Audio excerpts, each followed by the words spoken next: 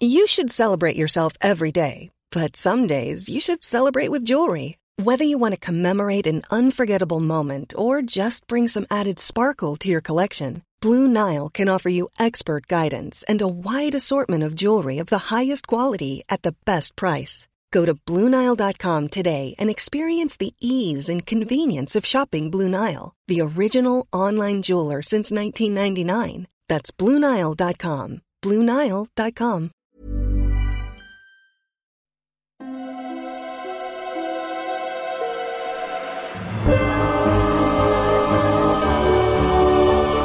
This is Stephen Fry's 7 Deadly Sins. Episode 9, Wrapping Up. Well, here we are. After 7 weeks of sinful thinking, the series is all but over. What shall I say? Well, firstly, thank you for listening, of course. In the extraordinarily prolific podcast space, everything is in a space these days, isn't it? In the prolific podcast space, there are many splendid shows vying for our attention, and I did wonder as I prepared this one whether anybody would be interested. Sin is not a word we use in our time, and one might think that the introspection and self-examination space is crowded enough with mindfulness and meditation, perhaps to the point of saturation. And you can never be quite sure how to pitch these things. Too serious, dense and convoluted, and people might very well think, lighten up, Stephen. I'm on the bus on the way to work. I'm jogging in the park. I'm driving to Lidl's. I need a pleasant way to pass the time, not a hectoring or an earnest lecture. On the other hand, too jokey and light-hearted, and plenty might have cause to tick me off for that too. Oh, come along, Stephen. You can do better than such surface-skimming and facetious froth.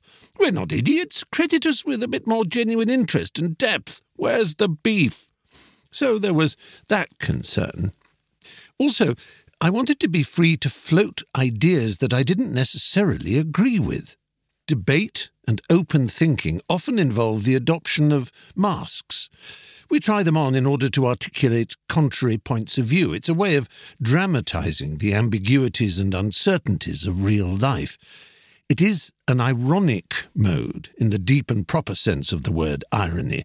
But if the internet has taught us one thing, it is that there are plenty of people who, on hearing an analogy, metaphor, simile, or ironic comparison, will fail or refuse to do the substitutions, the semantic algebra, if you will, on which the proper reading of such imagery and figuration depends. You say, I don't know, something like, it doesn't even have to be an original image. You say, well, there's more than one way to skin a cat, of course. And sure as Christmas, someone will message you to claim that it's disgusting even to think of skinning cats. What kind of person am I? Or if you build an analogy out of the way we drive, as an illustration of how we consider or fail to consider other people through life, someone is certain to say, well, I don't drive, so that doesn't apply to me. And you think, no, you see, okay. Oscar Wilde, at one point in his letter from prison to his lover, Lord Alfred Douglas, berates him for having been one who had not been able, quotes, to acquire the Oxford temper in intellectual matters, never, I mean, having been one who could play gracefully with ideas, but had arrived at violence of opinion merely, unquotes. Well, while we might all agree that to play gracefully with ideas is a fine thing, I'm sure we also know that such a capacity is scarcely confined to, or even noticeably present in alumni of the university that has blessed this fortunate land with every single one of its prime ministers of the last 70 years, with the exception of Gordon Brown, John Major and James Callaghan, and before that only Churchill. The ability of any of these Oxford-educated figures to play gracefully with ideas can certainly be called into question, but perhaps I'm being unfair. Maybe politicians need to abandon such frivolous, gamesome approaches to thinking and to narrow their horizons to the practical and the everyday. But the podcast space is, I hope, a place where ideas can be played with gracefully, in opposition to what Wilde called merely violence of opinion. Because goodness knows there's plenty of violence of opinion around. Which is not to say that I sign up to the people out there are dim and malevolent view, to which it is all too easy and comforting to subscribe. Not at all. Most of us know that there's something more impressive than the wisdom of crowds to be found in the so hated and impugned social media world. There's the wisdom, the wit of individuals. Let's say you put out a post showing an unusual photograph. You twiddle your thumbs, trying to think of the most apt and arresting caption with which to accompany it. Then, after much trial and error, faffing and fluffing and umming and ahhing, you post. Minutes later, seconds later, replies and retweets fly back at you with much better comments or caption ideas than the one you spent 10 minutes agonizing over. Damn, that's good, you have to admit. Wish I'd thought of that. All right, captioning pics isn't necessarily a metric of intellect, soul, or sense. But to underestimate your fellow human's insight, knowledge, and capacity, and fall into believing that everyone out there is a doofus and a dickwit, is far enough from the truth to make those who think it the real fools. Another risk with this podcast series was the alienation of those whose convictions lie in ascribing most of the world's ills to a particular political outlook. For them, the world is heroes and villains. They don't have the time or patience for soul-searching. They're too busy arsehole-searching. I don't want to disappear down the rabbit hole of internet ethics and politics, but the image of social media and other related services and phenomena as a lens, like a magnifying glass, strikes me as a good one. As with a lens, there's a bringing closer, the first function. People and ideas that were distant and alien can be understood better. But if you choose, a magnifying glass can also be held in such a way as to distort and to shrink, even to turn the world upside down and arse backwards. And worse still, you can use it, like cruel children popping ants, to focus the rays and burn. The intense heat created by the concentrated beam that can shrivel and torch another person is not created by the one with the lens. They are weak. They are harnessing the power of the sun, or in our metaphor, the power of the hundreds of millions whose fusion generates the heat. That's why trolling and abuse hurts so much. One sad, lonely and confused individual posting something harsh has no power as a person in themselves. They have no authority over us or special reason to be respected and attended to, which may be the source of their fury, of course, but the reach and permanence of what they idly or cruelly create can seem to roar from the heart of the digital world's furnace.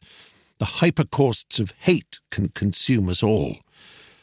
Having said all that, I have been charmed, delighted to find that the comments that have come in for this series have been sound, friendly, helpful and informed. I'm not going to go through every single contribution and address them individually. There isn't time and space, and it would seem a bit like a schoolteacher marking homework assignments. But from time to time, I'll single out one or two. From the first, many of you were agreed that it was often a fault or deficiency of language that raised any hint of ambiguity about the words we use for sins, and none more so than the first, pride. You saw the need to distinguish between good, healthy pride and vain, unattractive and harmful pride, but plenty of listeners from other countries hastened to tell me that you could never make that mistake in Russian, say, or Swedish, where they have different words for those different kinds of pride, as a matter of course. Adam Denning tweeted that one kind of vice activated another in him, the wrath he felt when people described themselves as humbled, which he identifies as pride. The humble brag has certainly become a thing. There's a switch I sometimes have to make when I'm asked to post a tweet to announce some upcoming event, as when I'm hosting an award ceremony or giving a talk or whatever. The organisers or press office usually offer a specimen tweet for me. which oddly often begins, "I'm humbled to announce that I'm presenting X," or "speaking at Y," and I strongly feel the need to change humbled to honoured, thrilled, delighted, pleased, or anything but humbled, because for me too the use of the word humble always strikes me as anything but. But then maybe it is pride to be so concerned not to sound proud. Oy. Still on pride, not everyone was necessarily convinced by my offered suggestion that we try to cut the me, myself, and I out of conversation. Steve Siddles, for example, says, "But don't you think a better remedy for self-focus than rationing first-person pronouns would be to knuckle down and get on with the hard work of finding peace with, integrating, and befriending oneself?" Well, finding peace with oneself, integrating oneself, befriending oneself, these are clearly very good aims that seem neither to derive from nor require any methodology, discipline, or belief system. I want to park that thought, though, and return to it later when I look at mindfulness. When it came to greed, lots of you were equally repelled and fascinated by Ayn Rand.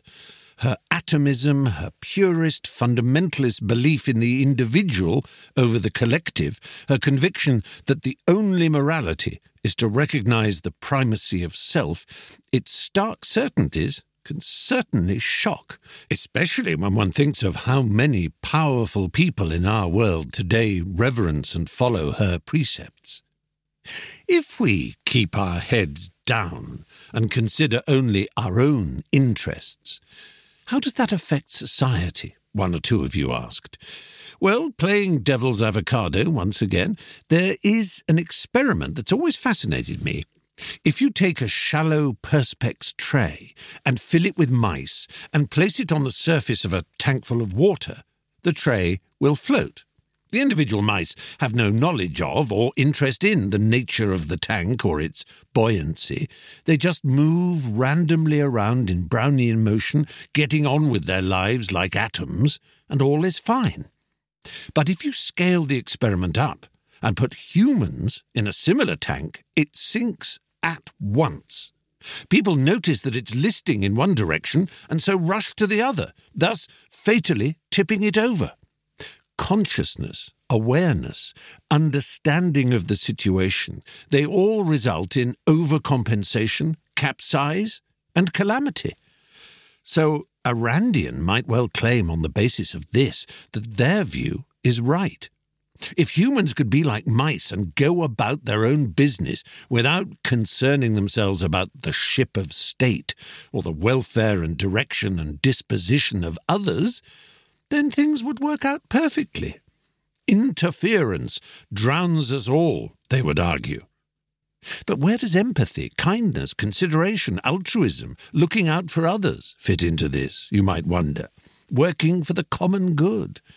Randians and like-minded individuals have an answer to that, too.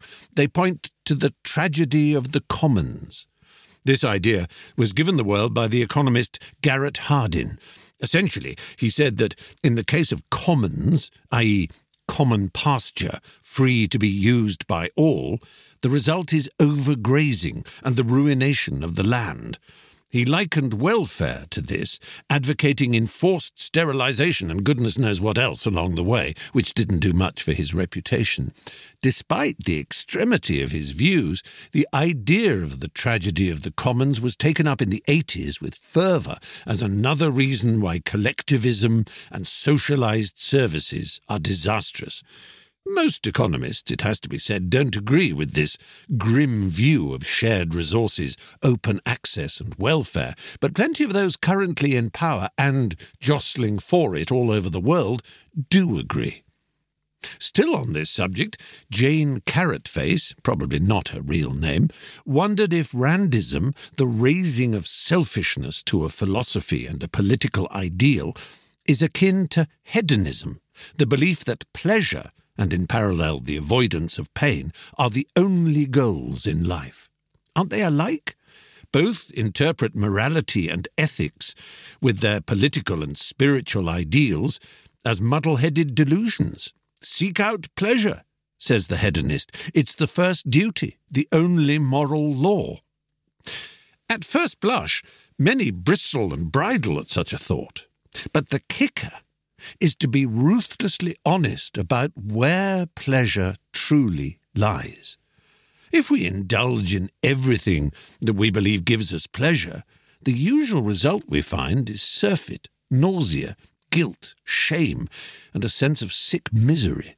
We end up gruesomely bloated in mind and in body. Most of us find, whether Christian, Muslim, atheist, left, right, or centre, that there is a deeper and truer satisfaction and joy for oneself in friendship, love, deferred pleasure, sharing, fulfillment, achievement, and giving delight to others.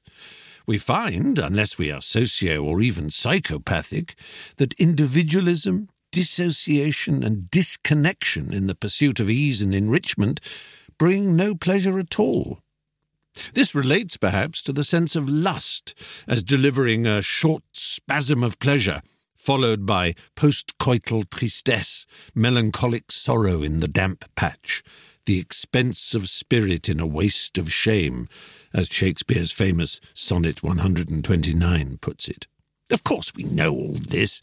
Oscar wrote of tasting every fruit of every tree of every orchard in the world, but the point is that some fruits will be bitter, some will make us sick, some are addictive, some poisonous. The adventure in life is to taste, which means to try, to test. It doesn't mean that you simply gorge yourself forever, like some Roman emperor scarfing and barfing, sucking and sicking till he has to be carried to bed. Where's the fun in that? Well, okay, once in a while. But as far as lust was concerned, most of you just simply enjoyed me using rude words, especially those that began with a hard C. Oliver Kennett, the pen-slinger, as he splendidly styles himself, posted this: Stephen Fry's 7 Deadly Sins is an excellent reminder that we're nothing but disgusting beasts, locked in a perpetual battle with our own sense of self, desperate to become more than our needs and our desires, in an anxious bid to become human, whatever the fuck that is. Well, there you spoke a mouthful, Oliver. We do all seem to share some high idea of what a human could and should be, which we try, hopelessly, I fear, to square with the recognition of our own dark appetites and impulses. The Hobbesian view, i.e. that expressed by the 17th century political philosopher Thomas Hobbes, is that we are squalid creatures, our natural, unchecked lives being famously solitary, poor, nasty, brutish and short, which I just had amusingly auto-corrected to nasty, British and short. He wrote that we needed what he called a leviathan, an absolute ruler, to keep our base instincts in check. Long ago as he was, there is a general view that this is still the right interpretation. Many adhere to the Lord of the Flies belief that if we revert to nature, we are necessarily everything that Hobbes wrote and worse. I'm currently reading an interesting riposte to this in a book called Humankind by the Dutch thinker Rutger Bregman, not published till later this year, unfortunately. He has unearthed some very interesting research to show quite conclusively, it seems, that actually school kids marooned on a desert island don't go feral, violent and rapacious. There was a real-life case which ended quite differently from the William Golding novel, that much of the Hobbesian view of mankind is simply empirically wrong. But Oliver Penslinger's question is no less pertinent. We do seem to want to rise up and be better than we believe our emotions and desires lead us to being. We want, if not a leviathan outside in the form of a deity, king or tyrant, a leviathan inside, a governing deontic spirit within us to rein in and mitigate our worst instincts. Who told us there was such a thing as better? Who told us there was such a thing as fair? And yet from the very first as infants we have a deep sense of justice, fairness and right. I offered the thought that the fourth vice, envy, was peculiar to humans, but Colin Denman-Jones and Norma of Waltham-on-Stowe were not alone in pointing out to me that research indicates otherwise.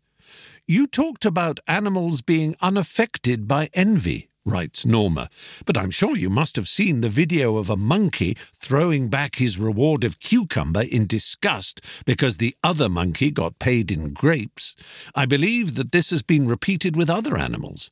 Don't you think that was straight envy rather than some deep animal sense of unfairness? It's a damn good point. Norma and Colin were referring to the primatologist Francis de Waal's much-viewed TED Talk. And I can't claim to have a definitive answer there. I was probably wrong.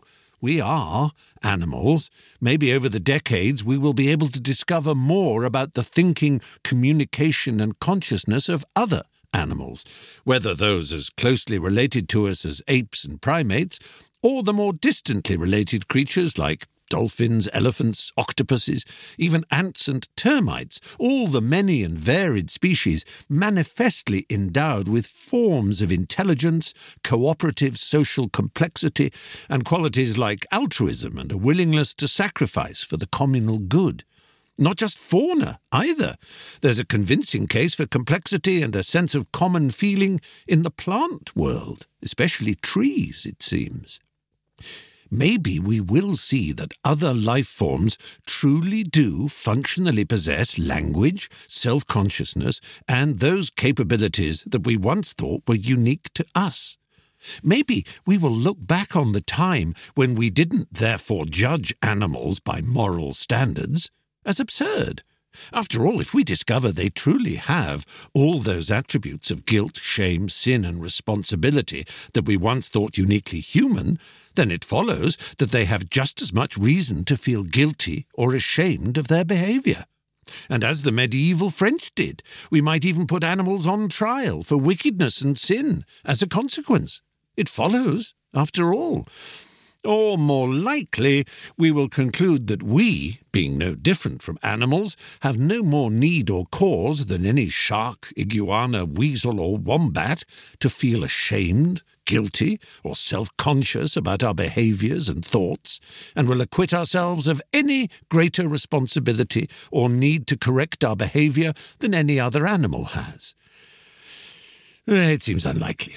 It seems we will always be doomed or privileged to recognise that we have a duty, a drive, a destiny to improve ourselves and to take responsibility for the extra power and influence of our sense of agency and its impact on the planet.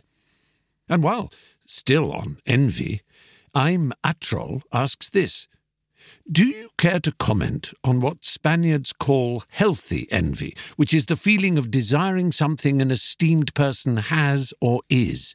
Could there be such a thing as healthy envy? Well, I think that hero worship, sheer unalloyed admiration of another's skill, talent, beauty, grace, accomplishments, intelligence, yes, I think such envy can certainly be healthy. Along the same lines, Camilla Linsholm writes, I've invented a Norwegian word for the situation when one would like to have the same as the next person, but still wishes that the other keeps this thing, talent, vocation, or whatever one envies, hoping it will catch on. #Midsunne, #Mensunnelig. Not sure about my pronunciation there, Camilla, but I like the idea. Plenty of voices were raised to endorse the view held by our Prime Minister, among others, that envy as aspiration is the necessary driver for ambition, achievement and success. I remember the powerful feeling that surged through me when I went to my first pantomime and saw Buttons on stage getting laughs and admiration from the audience. I was overcome by a desire to be him, on stage, receiving all that love and laughter. It was envy, a huge eating envy, and it did propel me throughout my life in a desire to perform. Can I, in all honesty, repudiate such a drive? No. I think envy, without resentment, can indeed be healthy. You're listening to Stephen Fry's 7 Deadly Sins. I'll be back after a short interval.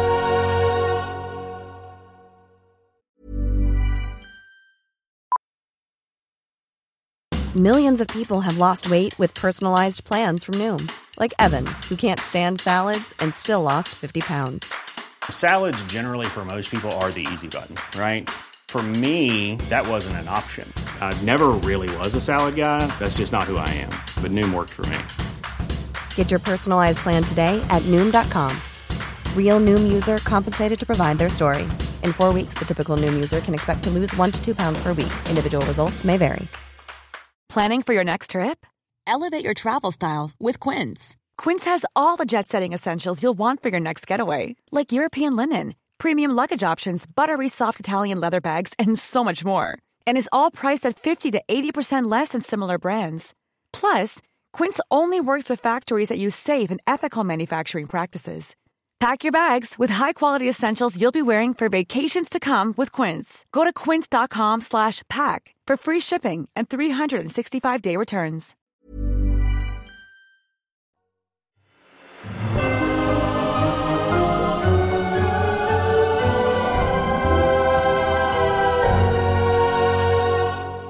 Gluttony next.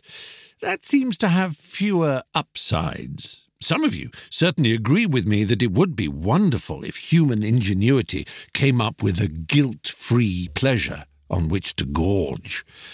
No such thing as a free buzz, I reiterated. KM, I won't use his or her full name in case the drug squad are listening and in a mean mood, wonders if pure MDMA can qualify as a perfect free buzz. Not in my experience, KM. Much to like, no doubt, and offering nothing as horrible as the awful K-holes and crashes of many other substances, but I wouldn't say there is no shadow cast by it. Susan Butler writes, "This 7 Deadly Sins episode, Gluttony, highlights an interesting contemporary relationship with fat phobia and body positivity, the undesirability and unattractiveness of gluttony and greed and associated perceived lack of discipline, i.e. beauty equals self-control." Yes, for sure there have been times in my life when I've hated what I've seen in the mirror. The rolls of fat and flab have not just been unsightly and unappealing in their own right, but as gelatinous physical reproaches and wobbling registers of my weakness and feeble self-control. At the same time, I have every sympathy with those upset and angry at a culture which elevates leanness and a certain kind of look to a pitch of desirability. I have never, I hope, related beauty, athleticism, slenderness and glowing health with any real virtue. But I try to avoid making the mistake, and I think it is a mistake, of automatically going too far the other way and treating such qualities as certain indicators of shallow, airheaded vacuity. While with gluttony, I made the point that our addiction to nicotine has been useless and deleterious for us as a species. Well, what is the point of it? Well, I said, if you look down the other end of the telescope, there has been a great point, as far as the tobacco plant is concerned, whose adaptation into a carrier of the toxic alkaloid nicotine raised it from being an obscure and leafy American herb to a valued and prolific worldwide crop. The same could be said for many other members of the endemically American Solanaceae family, the tomato, the potato, the aubergine, the chili and bell peppers, not to mention those other wild Southern and Central American successes, chocolate and cocaine. They've all got their hooks into us and have coerced us into increasing their variety and thriving profligacy around the world with stunning success. Many writers, notably Noah Yuval Harari in his best-selling Sapiens, have made the same point about wheat and rice. Grain cereals like them may seem dull, but you could argue that their history is testament to a greater evolutionary triumph even than our own. To evolution, it's all of a piece. no different from giving pelagic flight to the albatross, a hoarding instinct to the squirrel, or language to the human. Evolution doesn't privilege intelligence or stunning feats of navigation, nest-building, migration, or camouflage. Just plain variety and survival is all that matters. Drab feathers or peacock plumes, whatever works.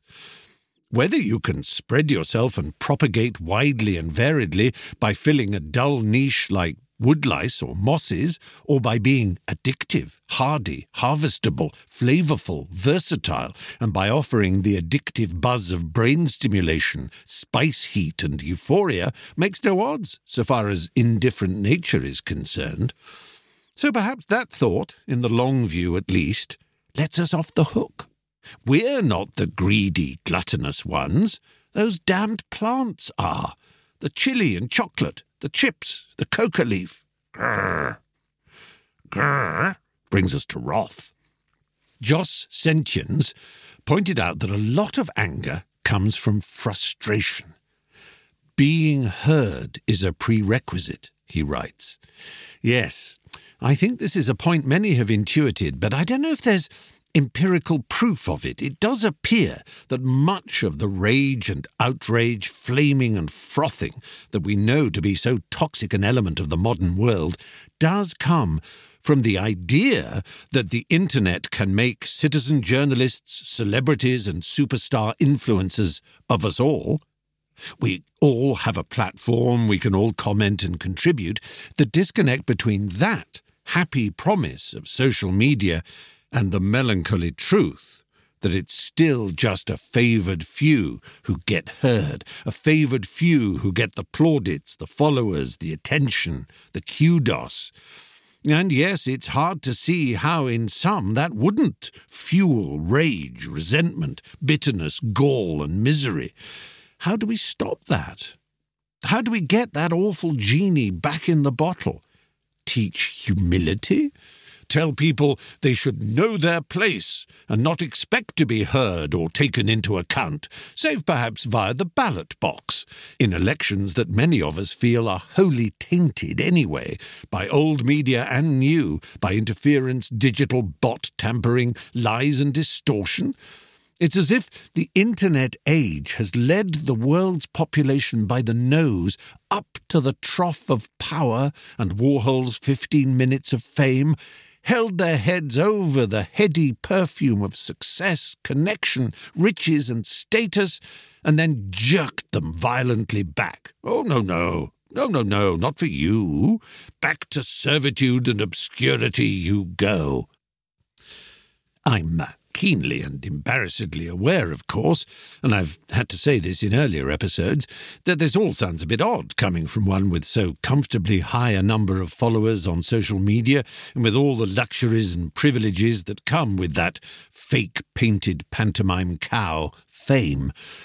But I do endeavour to imagine life without the many blessings that I try to remember to count. Which brings us on to the positive qualities, which many feel might alleviate and remedy the unhappiness, imbalance, distress and pain that the 7 deadly sins seem always to bring in their train. Empathy and mindfulness. First and foremost, many of you do advocate mindfulness training of one kind or another. Is that the answer? Now, it's not my place to diss mindfulness apps, TM, the works of Seneca and Marcus Aurelius, the Buddha, Vedic happiness and all that. I don't know enough about mindfulness or Eastern religions and yogic and meditational practices to comment fairly. I know enough at least to have discerned very clearly that they are not for me. They mostly make me deeply uncomfortable, self-conscious and irritated. But that doesn't mean I'm going to dismiss, scoff or sneer. I know meditation and yoga and many of the offerings out there suit some people very well indeed, and I'm genuinely delighted for them. But I've been pondering a concern, which I will offer now, and it seems I'm not alone. Ronald Purser coalesced a lot of what I've been thinking in an article on the Open Democracy website not long ago. He wrote that the hubris and political naivety of the cheerleaders of the mindfulness revolution is stunning. They seem so enamored of doing good and saving the world that these true believers, no matter how sincere, suffer from an enormous blind spot. They seem mindless of the fact that all too often mindfulness has been reduced to a commodified and instrumental self-help technique that unwittingly reinforces neoliberal imperatives. The term neoliberal that Percy uses here, we have to remind ourselves, doesn't mean liberal or left-leaning in any political sense, almost the reverse. It means the untrammeled free market of rampant capitalism. Percy goes on to say that the mindfulness movement insists that it is mindless and maladapted individuals who are to blame for the problems of a dysfunctional society, not the political and economic frameworks within which they are forced to act. By shifting the burden of responsibility to individuals for managing their own well-being and by privatizing and pathologizing stress, the neoliberal order has been a boon to the $1.1 billion mindfulness industry. In other words, I think he's saying that it's all those companies who treat their employees like shit, then have the nerve to say it's the employees' fault that they are so anxious and stressed. Nothing to do with the hours, the pressure, the low pay, the threatening work atmosphere, the glass or indeed concrete ceilings denying promotion, the unfeasible targets, and the infantilizing team talks and managerial bullshit. No, it's all your fault for not being attentive enough to the moment, not being all mindful and relaxed and aware-like.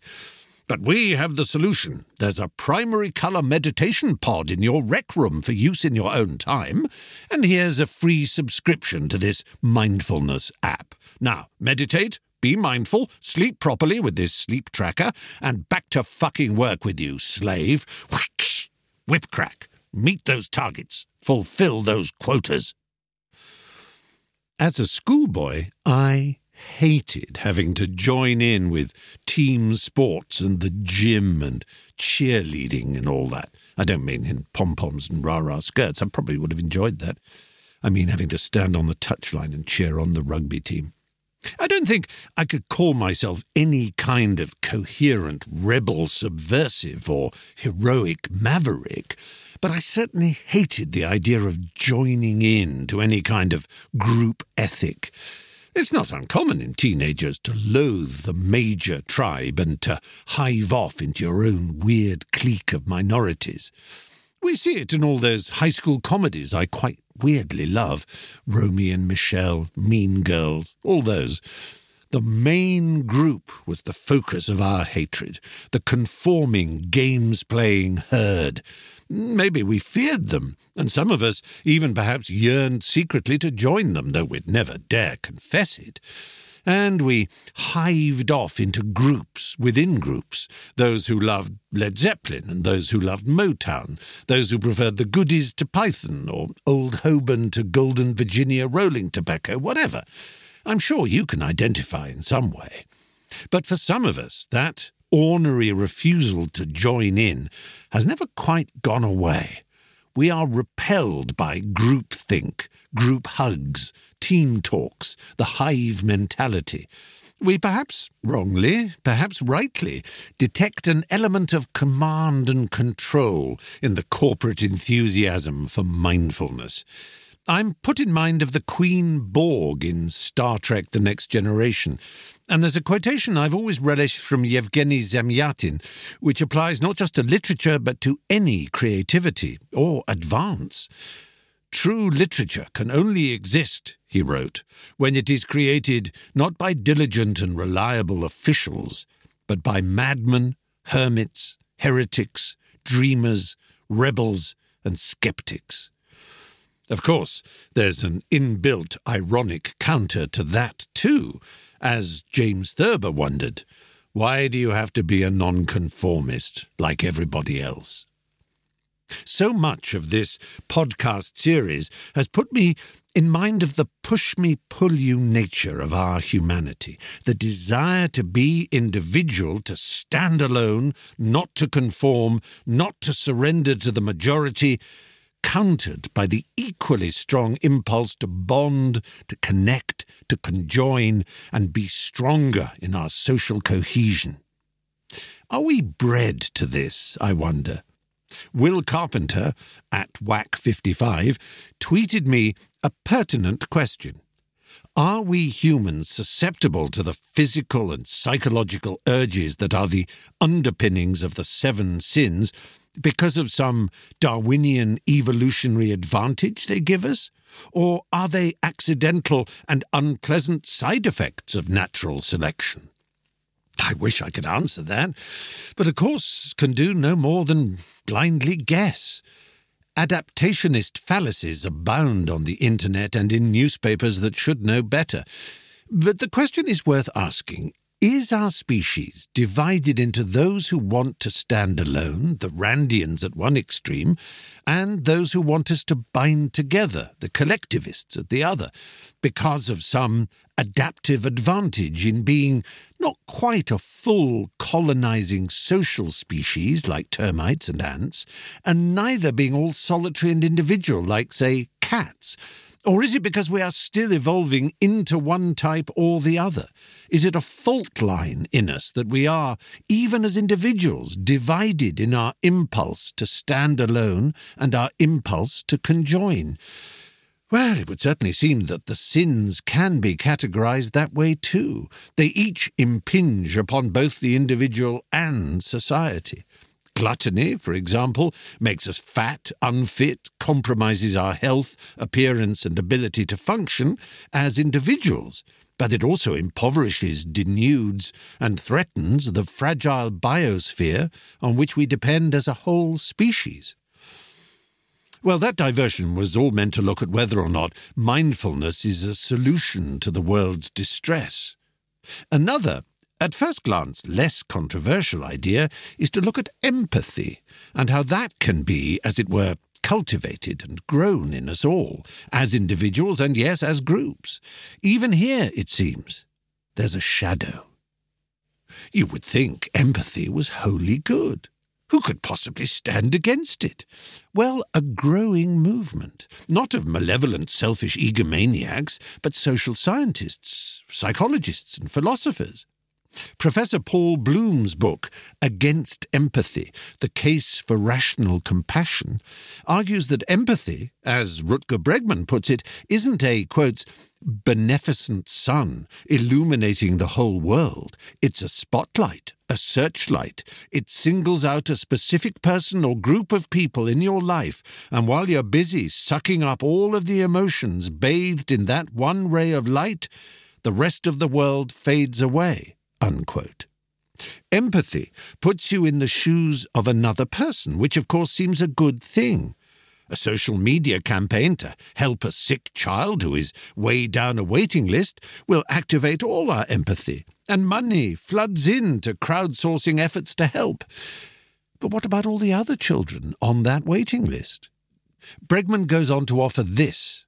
One thing is certain. A better world doesn't start with more empathy. If anything, empathy makes us less forgiving, because the more we identify with victims, the more we generalize about our enemies. The bright spotlight we shine on our chosen few makes us blind to the perspective of our adversaries, because everybody else falls outside our view. I should hasten to add, in case you think this all sounds gloomy, that Bregman's book is actually a passionate defense of the goodness of humanity and quite the opposite of pessimistic. But it's back to that group versus individual problem. In the podcast about envy, I articulated one side of it when remembering those hard-left friends of mine at university who thought giving money to beggars and charity generally was oppressive and wrong. They preferred to privilege the group, the masses, as they called them, an ugly, almost contemptuous word I always thought, but I'm sure that's not how they meant it to sound. They preferred to privilege the masses over individuals. It's the old argument. If you make the world free enough for every individual, in theory, to rise and flourish, is that better than regulating it so that the mass can never fail or flounder? Contemporary history certainly seems to suggest the first approach, while sympathy and a sense of equity incline us towards the latter. But fundamentalism in either seems wrong to most of us. Here's an interesting paradox of the individual and the group. I first came across the idea as a boy, when Sherlock Holmes observed it to Watson in the second Holmes adventure, The Sign of Four. While the individual man is an insoluble puzzle, in the aggregate he becomes a mathematical certainty, Holmes says. You can, for example, never foretell what any one man will do, but you can say with precision what an average number will be up to.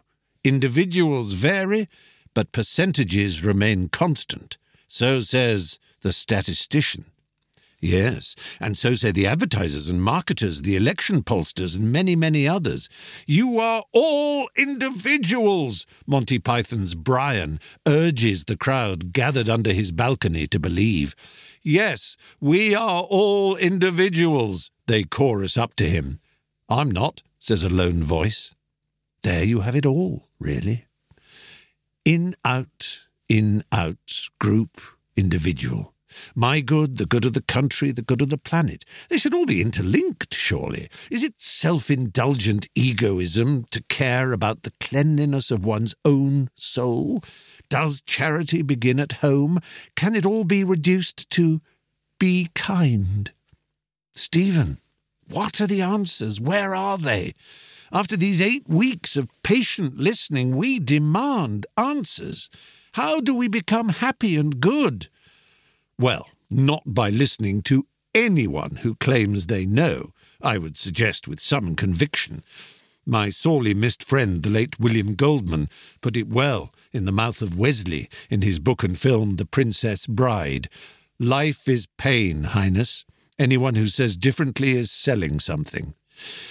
There are more frauds, snake oil salesmen, hucksters, preposterous life coaches, mad dietitians, and plausible fake gurus than the world can accommodate. Not a one of them has ever said anything that isn't either so fucking obvious it gives you a nosebleed, or so wrong as to be actionable, or indeed so plain loopy it makes you laugh. And you know, the more I think about it, the more I wonder if laughter isn't the answer, or at least an answer. Laugh at yourself, principally. If we can laugh at the absurd gap between our grand self-images and our grubby realities, at our ludicrous explosions of anger, our embarrassing desires, our disgusting greed and petty obsessions with showy, shiny trifles, if we can giggle at our silliness and shallowness and smile at our desire always to be one up, if we can laugh at the rogues and villains that infest our world, if we can laugh at death and pain. We laugh that we may not weep, said Byron. Angels can fly because they take themselves lightly, Chesterton thought. There's that. But making light of oneself doesn't mean one's making light of the world. Being light can shed and spread light. Laughing needn't mean ignoring, demeaning, or diminishing. Like the hero played by Joel McCrea in the Preston Sturges masterpiece Sullivan's Travels, we should learn that laughter can be enough. The last words in that film are about laughter. Sullivan says of it, "Did you know that that's all some people have? It isn't much, but it's better than nothing in this cockeyed caravan." Boy. Or there's an early hero of mine, André Louis Moreau, in the Raphael Sabatini novel Scaramouche. He was born with a gift of laughter and a sense that the world was mad. That's on Sabatini's gravestone, apparently. It's as good an epitaph as I know. I hope you're not disappointed that I haven't furnished you with an answer. You probably already know that Douglas Adams had the last word when it was revealed that the answer to life, the universe, and everything was 42. It turned out that the question was wrong. for it's always the questions that matter. Not knowing, but questing ceaselessly and excitedly to find out. That's the real joy and purpose of our strange journey, surely. So thank you for your questioning, your listening. Go on searching, asking, and wondering. Wondering in both senses. Wondering by wanting to know, and wondering by marvelling. And here's to madmen, hermits, heretics, dreamers, rebels, and skeptics. If you are diseased and strange enough to miss my voice and haven't tried it yet, there's always my first podcast series, Stephen Fry's Great Leap Years, available where you found this, which you might find refreshingly different. It's about the strange and extraordinary adventures that brought us the technology through which you are listening to this, through which you, the individual, connect with other individuals and with the mass. I hope you enjoy it. I must now send myself off into silence as I try to think of another subject to bother you with in future Podlicastingtons. Farewell, much love, and many thanks. Go and sin in peace. You've been listening to Stephen Fry's 7 Deadly Sins. Grateful thanks to our composer, Guy Farley. The show is produced by Andrew Sampson and Norman Goodman. Additional episode information can be found at stephenfry.com/bananaskins. This has been a Sam Fry Limited production.